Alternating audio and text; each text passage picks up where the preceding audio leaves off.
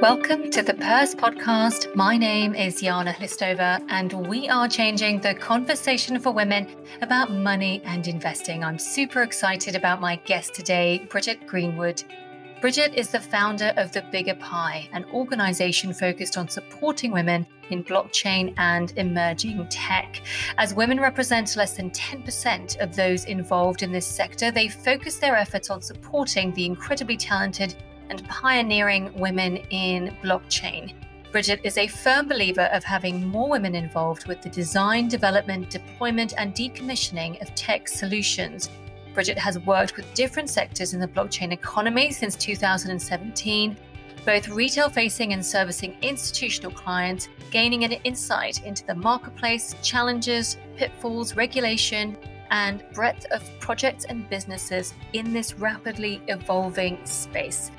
Now, in this podcast interview, we talk about the Bigger Pie community. We talk about blockchain, crypto, decentralized finance, and why this space is so hot right now. We talk about diversity and why it's so crucial as we build out new technology and solutions that shape our world. Bridget highlights some of the amazing projects that women are leading in this space from the Bigger Pie community. And we talk about the 200 Billion Club initiative, which Bridget co-founded with Dr. Amber Gidar. It's an accelerator program to help female-led startups match successfully with investors. I hope you enjoyed this podcast interview as much as I did. Please note that this podcast is for informational purposes only. We do not provide investment advice. Bridget, welcome to the Purse Podcast. I'm so excited to have you on the show today. Thank you very much. I'm absolutely honoured to be here. I adore your podcast and your email that comes out every Sunday, lands in my inbox, and it's the only email I make sure that I read. That's amazing. Thank you, Bridget. That's lovely to hear. Before we start, I'd love it if you could tell us a little bit about yourself and specifically your journey to where you are today. And I'm very interested to hear why you decided to become an entrepreneur and start the Bigger Pie community.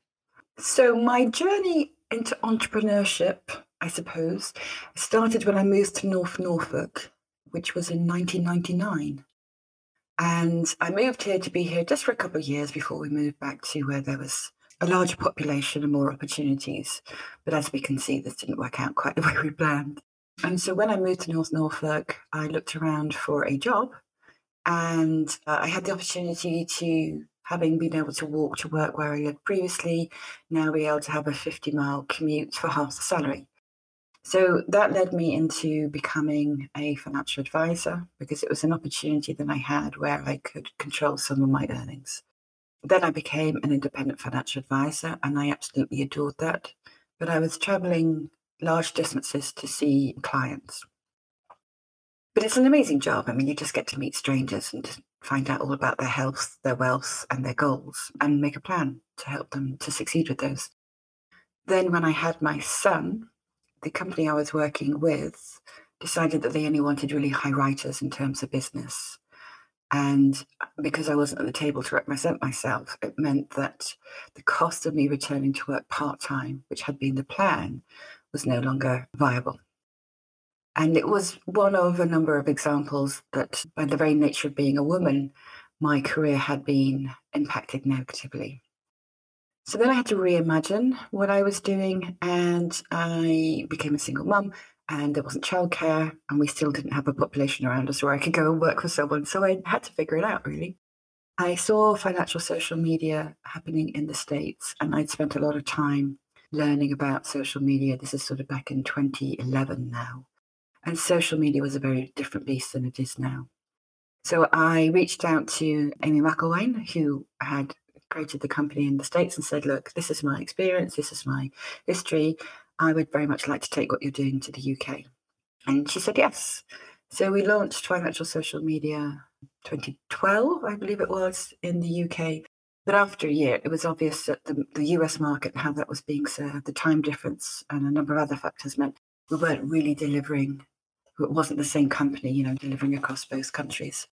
So we agreed to part ways, and I carried on with Financial Social Media UK. So I was able to remain in the financial services industry, but from a different angle. Then in 2016, 2017, I was introduced to Bitcoin, but I still couldn't figure out how to buy it. And a friend of mine said, look, send me some money, download this wallet, and I'll send you the BTC equivalent of the money that you've given me. And I was like, oh, wow, that was really easy, actually. And he said, well, would you like to join me? Because I'm looking at doing a startup company that helps people to do this. And this time, social media had changed dramatically. I'm not very comfortable at all with the way that it has changed our lives, with Cambridge Analytica scandals, with the data that comes in, with knowing ourselves better than we do, and the business model being attached to ad revenues. So I was really excited to be able to work with a team in a new industry where I believe that it had a huge amount of potential to fundamentally change the way that we interact with each other and do business and look at money. So that was kind of my entrepreneurial journey a little bit, to never really having worked for a company. And then when I was at the startup, which has now become BCB Group, in that first year, we had a look around and we could see that there weren't very many women in the space. And this is 2017, as I mentioned.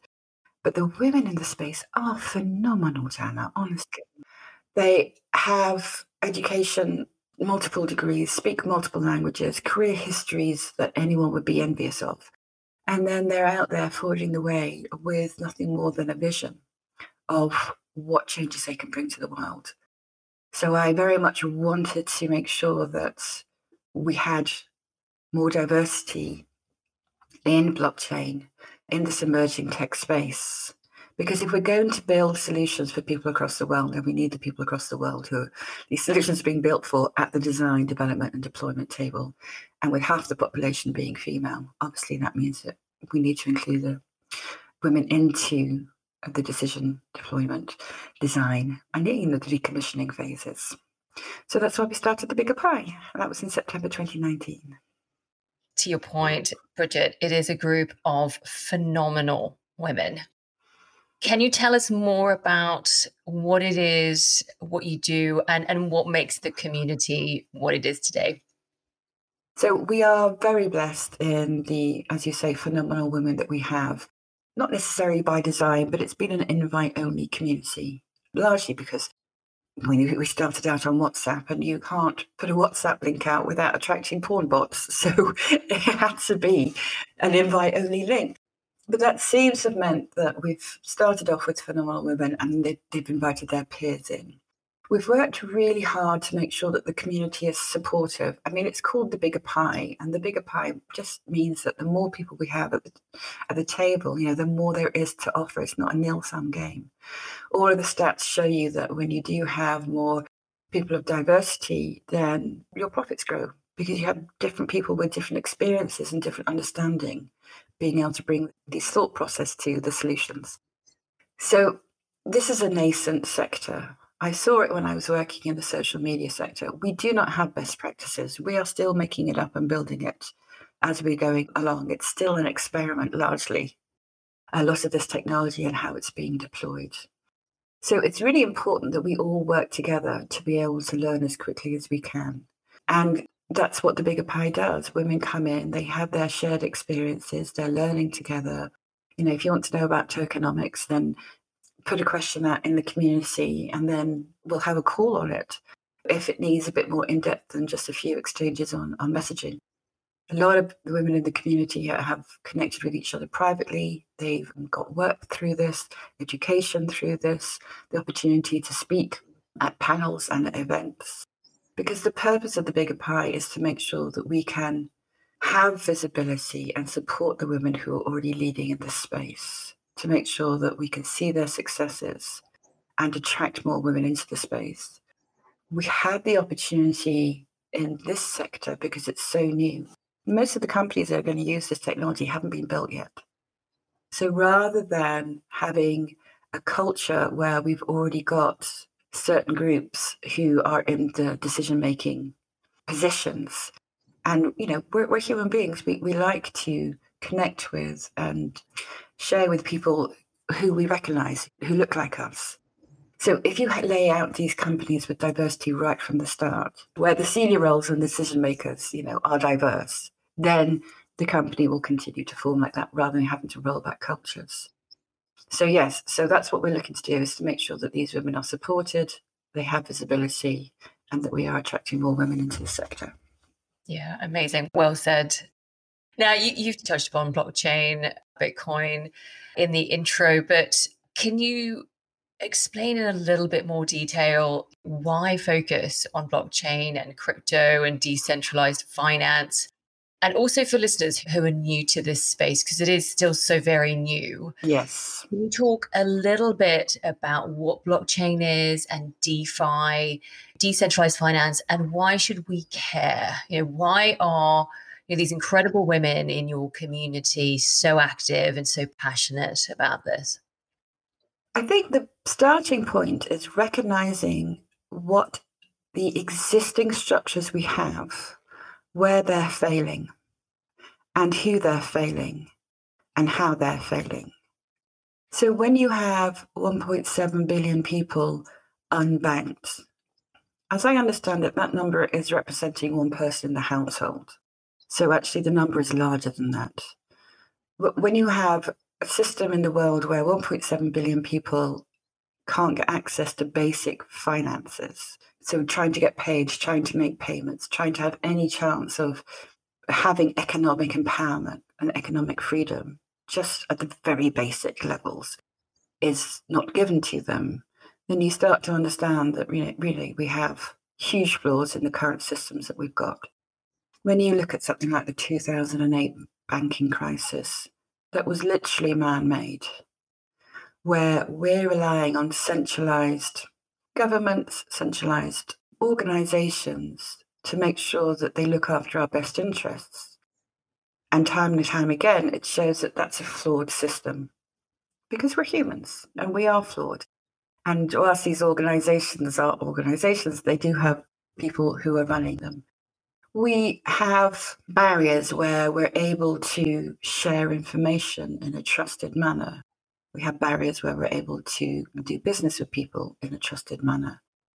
And technology has allowed us to find a solution to work past those barriers.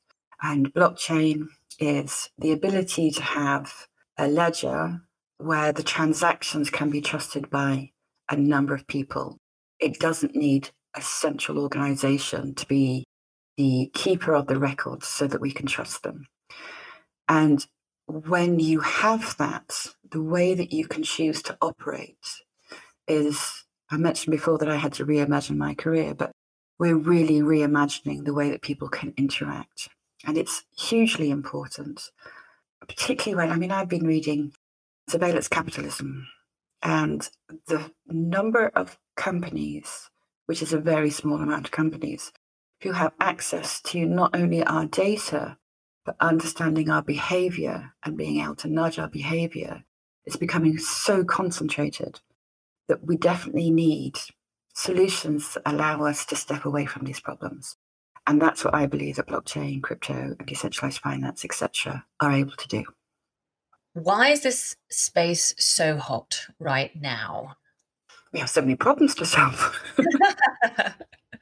And decentralized finance as well. Yes. So what we have, so if you're in the first world and you happen to be born with the right name and into the right family, etc., which we think the majority of us are, then you can get a bank account and you can make payments and you can buy what you want.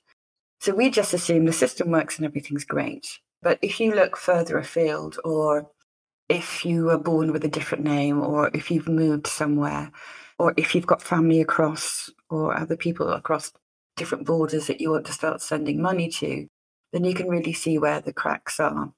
And we just have a global world. The pandemic has shown us that our local communities are really important, but we are all connected across the globe.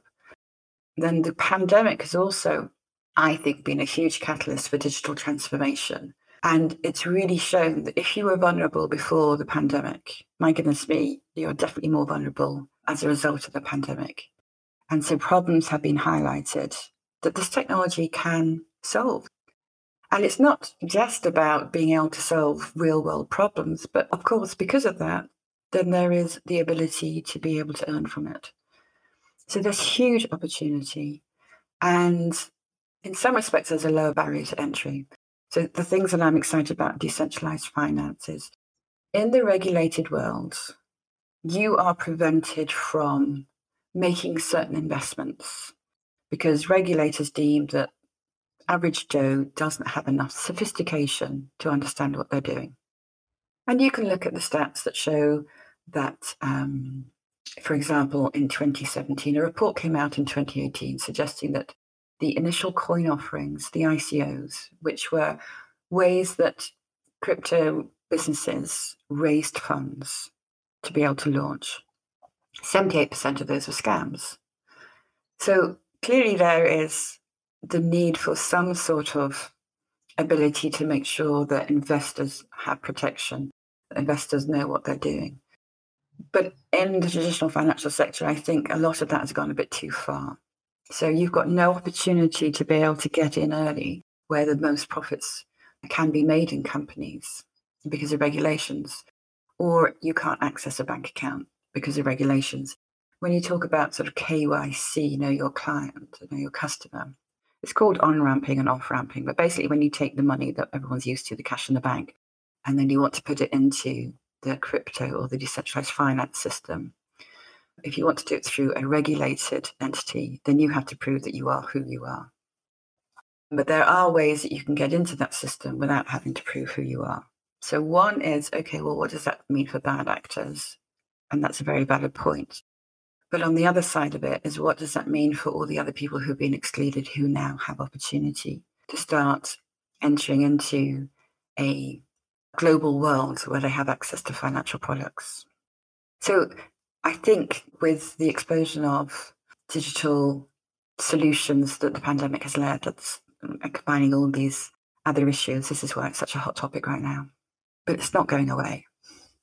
It's definitely not going away. And I really like the point you made there, Bridget. Essentially, it's decentralizing and it's democratizing investing, isn't it? So we're opening up the world of opportunity. There are so many opportunities. It shouldn't be concentrated in the hands of just a few.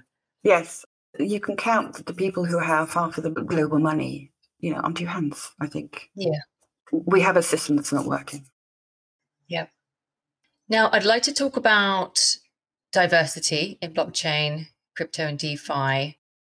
Can you share any stats in the industry?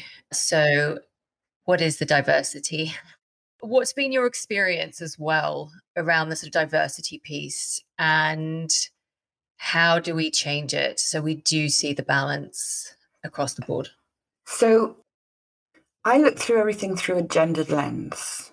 That's my lived experience. And if we can be inclusive of gender in all its shapes and forms, half the population are representing pretty much all of the diversity groups that we have, then that's how I choose to look at it. So when I'm talking to you about statistics and diversity, I'm looking at through the gendered lens just so that we understand that. In 2017, Forbes shared in an article that only 5 to 7% of all cryptocurrency users are women. The figures have changed in our favor, so I'm very pleased about that. So in 2019, there was a report by CoinDance that showed that 5% of all people engaged and actively participating in the Bitcoin community were female, just 5%. But the latest statistics are showing that's 14.23%. So more women are being attracted into the space, but 14.23% is still not nearly enough. Grayscale did a report in 2019 that suggested that 43% of investors into cryptocurrency are women. So these figures are looking a little bit better. And then recently, the BDC Consulting Company surveyed 441 women from 28 countries to find out what they were doing and why they were interested in the crypto sphere.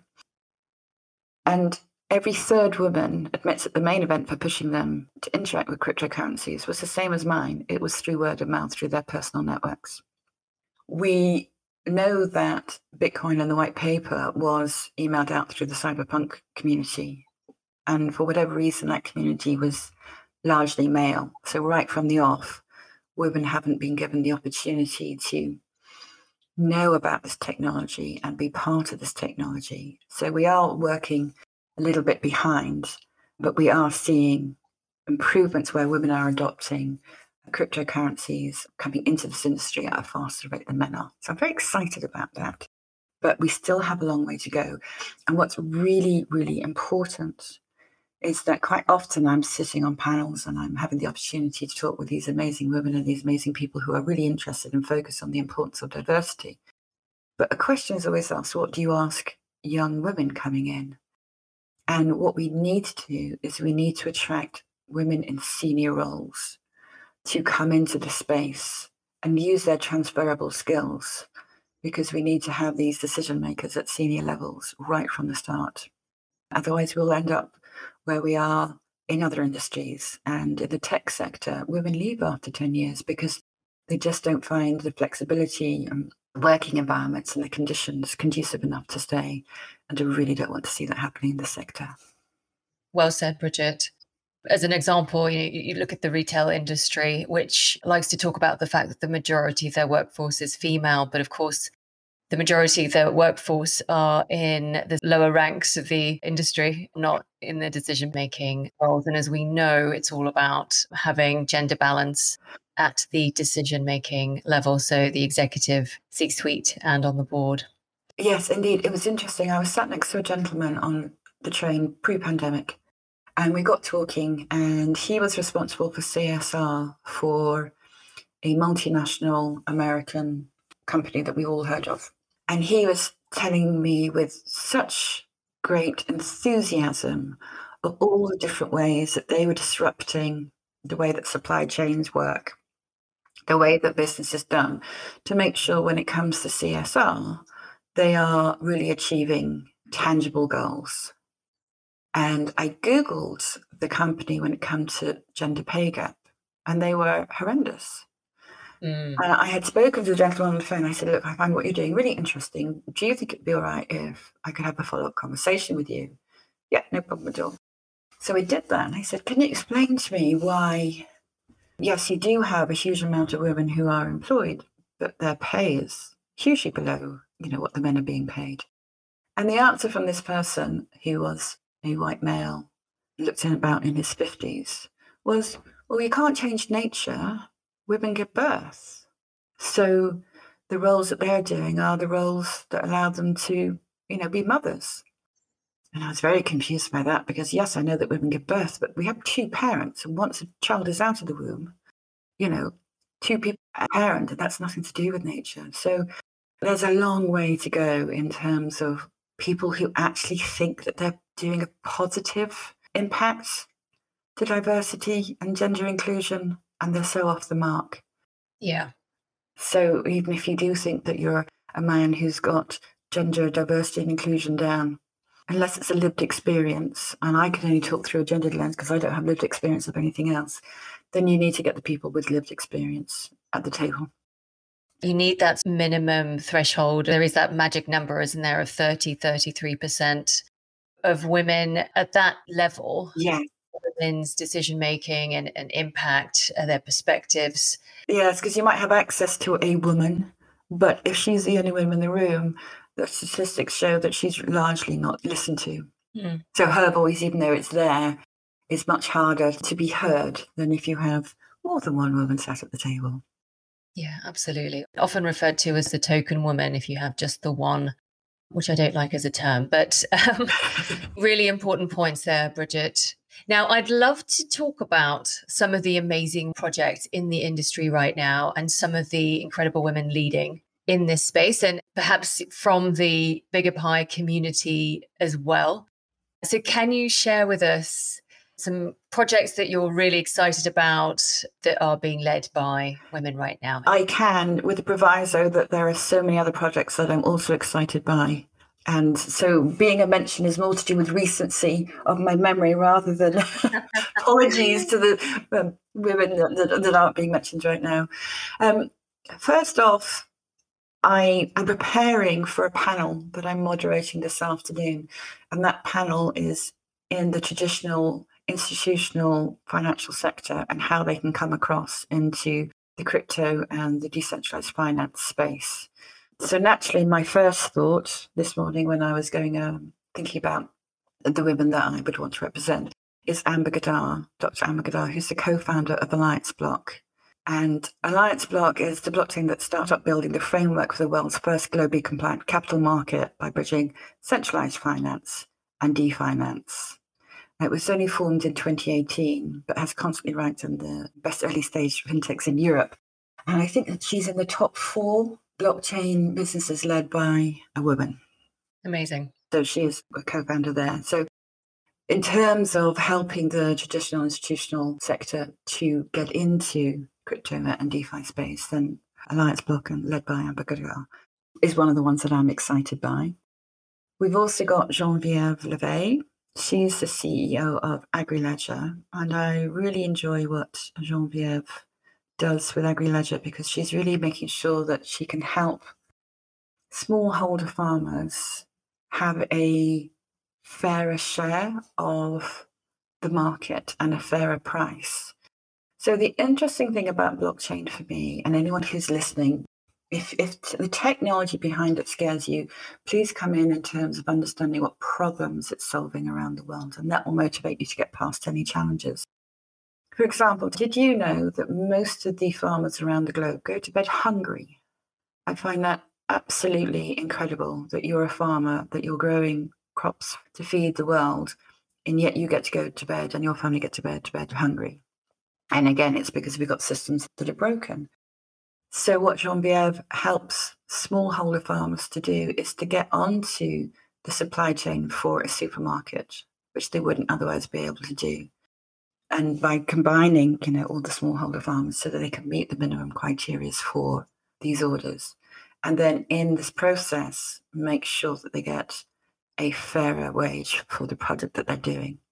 And so there are different participants along the supply chain who all have pre-agreed conditions that they need to meet. And if they're not met, then the penalties are already in place and pre-approved. And this way, when the product starts with the farmer, by the time it gets to the supermarket, you can make sure that the actors who are responsible for their part get rewarded for their part. And this allows the farmers to have a better living wage. So I'm really excited by that project. Then you've got Laura De Giovanni. So she's the founder of TQ and has recently, congratulations, Laura, won an Impact Shaker Award. And what she does is she looks at the trust mechanisms that you can have to be able to identify, not exactly identify who you are, but the certificates that you have. So if we look forward to the future, we have a lot of people who will continue to be transient, especially with the impact that climate change will have. People will need to continuously move throughout their lives for jobs, for work, for whatever those means might be. And as we move around, how do people trust who we are, what our experiences have been? And so this is the very problem that Laura is looking at being able to address. So we have a much more modern, inclusive and fair society because we can trust who people say they are by using this technology to be able to record it. So I think that's really interesting. Victoria Thompson is a co-founder at Aurora. And Aurora are looking at, which I've mentioned a few times before, she's an IP and technical lawyer, and she's worked in the banking sector and fintech sector for a number of years. So she's worked on the inside of the existing systems that we have.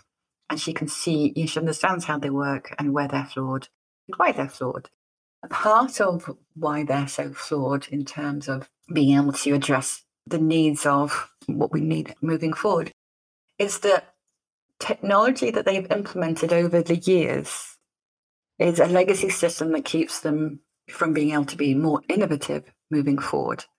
Somebody said to me, they've even got systems where they're so old, they don't know what they do, but they can't turn them off because they don't know what they do. And so it might be doing something crucial. When you're looking at decentralized finance and blockchains, etc., this is completely new technology, completely new stacks. It's completely revolutionizing what we've been doing. So large banks will have difficulty in being able to make that transition. even if they've got all the will just on the technology sector. So Victoria is coming in and they're looking at Aurora. They're looking to serve the 1.7 billion people who are currently unbanked. They're looking at being human-centric and human-centered in everything they're doing, and to be able to provide digitally enabled banking services to the underserved global SMEs as well as individuals. So I'm really excited about what they're doing and how they're approaching everything from that aspect. And then we've got Sophie Blackstead, who's the CEO of Hive Online. And again, she's looking at a distributed community finance platform, particularly focused on African regions and women in those sectors. So a lot of the women, and it's really interesting when you read about just how much difference women in communities bring to the communities when they have some ability to have financial independence or financial empowerment. The whole community improves and benefits as a result of it. Also, if you look at why do we need women for climate change, and you look at farming. So if you think about farming in terms of individuals across non-developed countries, there's a huge amount of everything that's done is through farming, and a lot of it's done through women. And given the same tools and the same resources, women will be able to yield more than men do. So that's hugely important in terms of making sure that we can continue to feed our growing population with the resources that we have. But they don't have access to financial instruments. They have something called village savings, VSLAs. And what Sophie is doing is she's managing to digitize this to be able to more effectively allow these communities access to financial products. What you've got at the moment is the communities bring together and pull together their earnings to be able to save and lend to each other. But there's no money coming in from outside external communities, so they're limited to the pot they have. If they can get access to more money coming in, then they're able to invest more into their businesses, into the land, or whatever it is that they're doing, and be able to see those rewards. So she's tackling that issue. But not only is she tackling that issue, she's tackling it with communities that are illiterate and have poor phone connectivity. So I know a lot of people might think, well, this technology is all very fine, but I had someone on a webinar yesterday said, my gardener doesn't even have a mobile phone. How am I supposed to pay them in crypto? But people like Sophie are looking at countries where there is literacy issues, connectivity issues, and they're still finding a way to allow this technology to empower people's lives. Mm. So those are just some of the areas. There's a lot that's happening in health as well. There are so many problems that we need to solve, yes. Especially in the developing world. And it's so exciting that women are leading the charge there and using this technology. And I can see how in the emerging world, we're jumping straight to blockchain because everything else doesn't work. So they're actually adopting this technology, using it to build an entirely new system, which is awesome.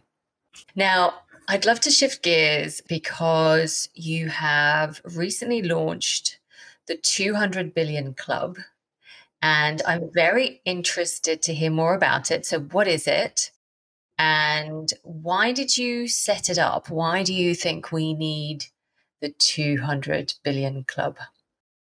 The 200 Billion Club is named from the Alice Rose report that looked into female entrepreneurship and said that if we could invest in female entrepreneurship in the same way as we do others, then we could add 200 billion to the GDP of just the UK alone. The reason that I'm interested in it is we need to support the women who are leading these amazing companies and projects, and they need funding. And stats show that across the globe, women get less than 3% of all VC funding, despite the fact that women-led startups will produce greater returns. So if we're going to be able to successfully make sure that we have diversity across this sector and other sectors, we need to make sure that the women who have these incredible ideas, who are striving out on their own, are getting funded. And that's what the 200 Billion Club is about. As I said to you, if you're vulnerable going into the pandemic, then, throughout the pandemic, that is exaggerated. And that's the same with the statistics of investing into women-led startups. Those numbers have gone down because VCs decided that they would double down on the investments that they already had, which meant that anyone who was not already in the portfolio, and that largely includes diverse founders, weren't receiving the funding. So we want to address that. There are two huge areas where the current funding model falls down with biases towards women. And that is one, it's all about the network. So you're 13 times more likely to receive investment if you're given a warm introduction to the investor. And most investors and decision makers are men. And so the networks lay in the hands of men largely. Women just don't have the same networks. So we're looking to address that by bringing investors into the 200 billion club. And the second one is when you're pitching in the pitching process. There's quite a lot of data out there that shows that if there's no pitching process, that those funds who choose to invest in startups based on the data that they're shown, rather than meeting the founders, have a much more diverse mix in their portfolio. But most investors still prefer and insist on having a pitching process where they can meet the founders. They want to know who they're working with. And it's in that process that we see biases come out. So much of these are subconscious biases. So some people say, oh, well, you've been made aware of a subconscious bias. It shouldn't be subconscious anymore, but that's not how a subconscious works. So invariably, the studies show that women are asked what we call preventative questions, whereas men are asked promotional questions. So that means a woman is asked to justify how she'll meet her targets, and then a man is asked what he'll do when there's so much success is brought in, how will he cope with the extra growth. But all the studies show across the board that women are judged on their experiences and men are judged on their potential. So this is just, as I see it, an extension of those biases that we carry out through the world. So the 200 Billion Club is looking to address these two. So we are taking women through a 12-week program. So we're taking a business that is already investable, because in 12 weeks, there's only so much we can do. But in those 12 weeks, we're taking the startups, we're taking the female-led startups and making sure that they have everything that they need for the investor in terms of the presentation, in terms of what's in the pitch deck, in terms of the numbers, in terms of the due diligence they need to do, in terms of differentiation, in terms of whatever numbers and go-to-market strategies they need. That they understand how to recognize a preventative question. That they go through and are trained on dealing with difficult questions and being made to feel uncomfortable and still standing in their ground and being able to present in a really powerful way so that we get more successful investment at the end of the 12-week process. And the great news is the study that showed that women are asked preventative questions and men are asked promotional questions also turned around and said, right, what happens if men are asked preventative questions? If men are asked preventative questions, they get the same outcome. They get much less chance of being funded. And if women answer a preventative question in a promotional way, that greatly increases their ability to get funding. So that's what we're looking to address with the 200 Billion Club. Really important work. I think it's so important as a female founder. If you're given training and support, we need to be addressing the gender bias. It's not a level playing field. And as you said, just on a very basic level, knowing as a female founder that you're likely to be asked preventative questions more so than promotion questions, you can get ready for that and you can always answer with a promotion answer. Yes, exactly. Turn it around to a promotional answer. And there's going to be lots of support in there. We've got experienced mentors who have been through the process and can share their expertise, share their networks, and attracting investors who understand and are looking for pre-qualified, pre-vetted deal flow for female-led startups. Wonderful. And what do you hope to achieve ultimately with this initiative? An extra 200 billion onto the GDP for the UK. Excellent.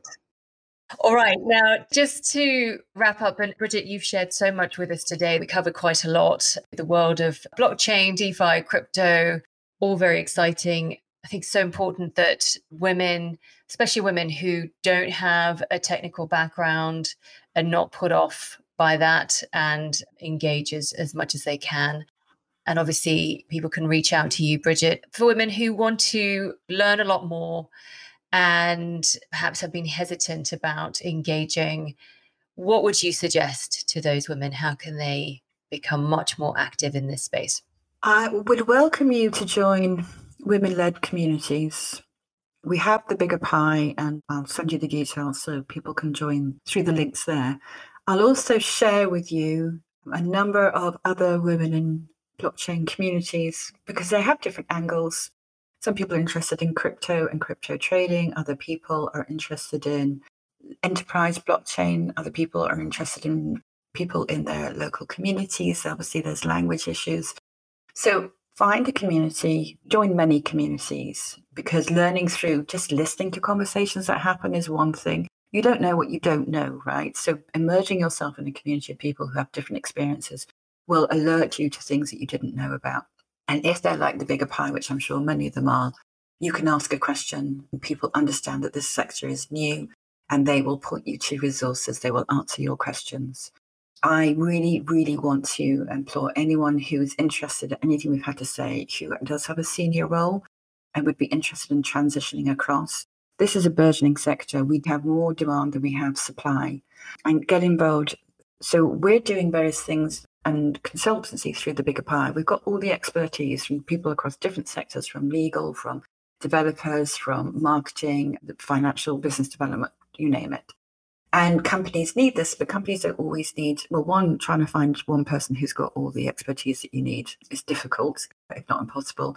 And two, sometimes you need to turn on the power of the human capital that you have and then turn it off again. So rather than employing people, you can come to the bigger pie like us. This community-led approach that we have to consultancy means that if, for example, and there's a huge need for senior marketing people into the space, if you've got that experience elsewhere, you can come into the community, you can let us know.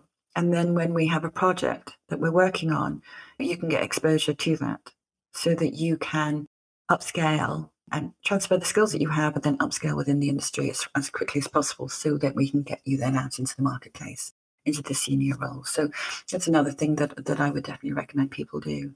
And we have a resources page. We have a number of events. So everything that I'm mentioning, you can find on our website, which is thebiggerpie.io. And that points to third-party resources as well. Do you have any books, blogs, in addition to your resource page, any learning materials that you would suggest for people who are new and want to learn more? There's so much out there. Everyone talks about going down the rabbit hole. But as I say, it's on the resource page. There's Crypto Canal, which is done by Eleanor Blanc. She's brilliant. I absolutely love her. She talks about where you spend your money and owning cryptocurrency as a political statement. So there are lots of educators within the bigger pie and their resources are on there. I always, without fail, mention Andreas Antonopoulos. He is the person who really just got me completely sold on what Bitcoin was looking to do, why blockchain technology, particularly through Bitcoin, is revolutionary because of this peer-to-peer, borderless, permissionless ability that it has for us to interact, and therefore to recognize why that's revolutionary and why somebody else is saying our business is blockchain, but they're not using any of those features, isn't revolutionary.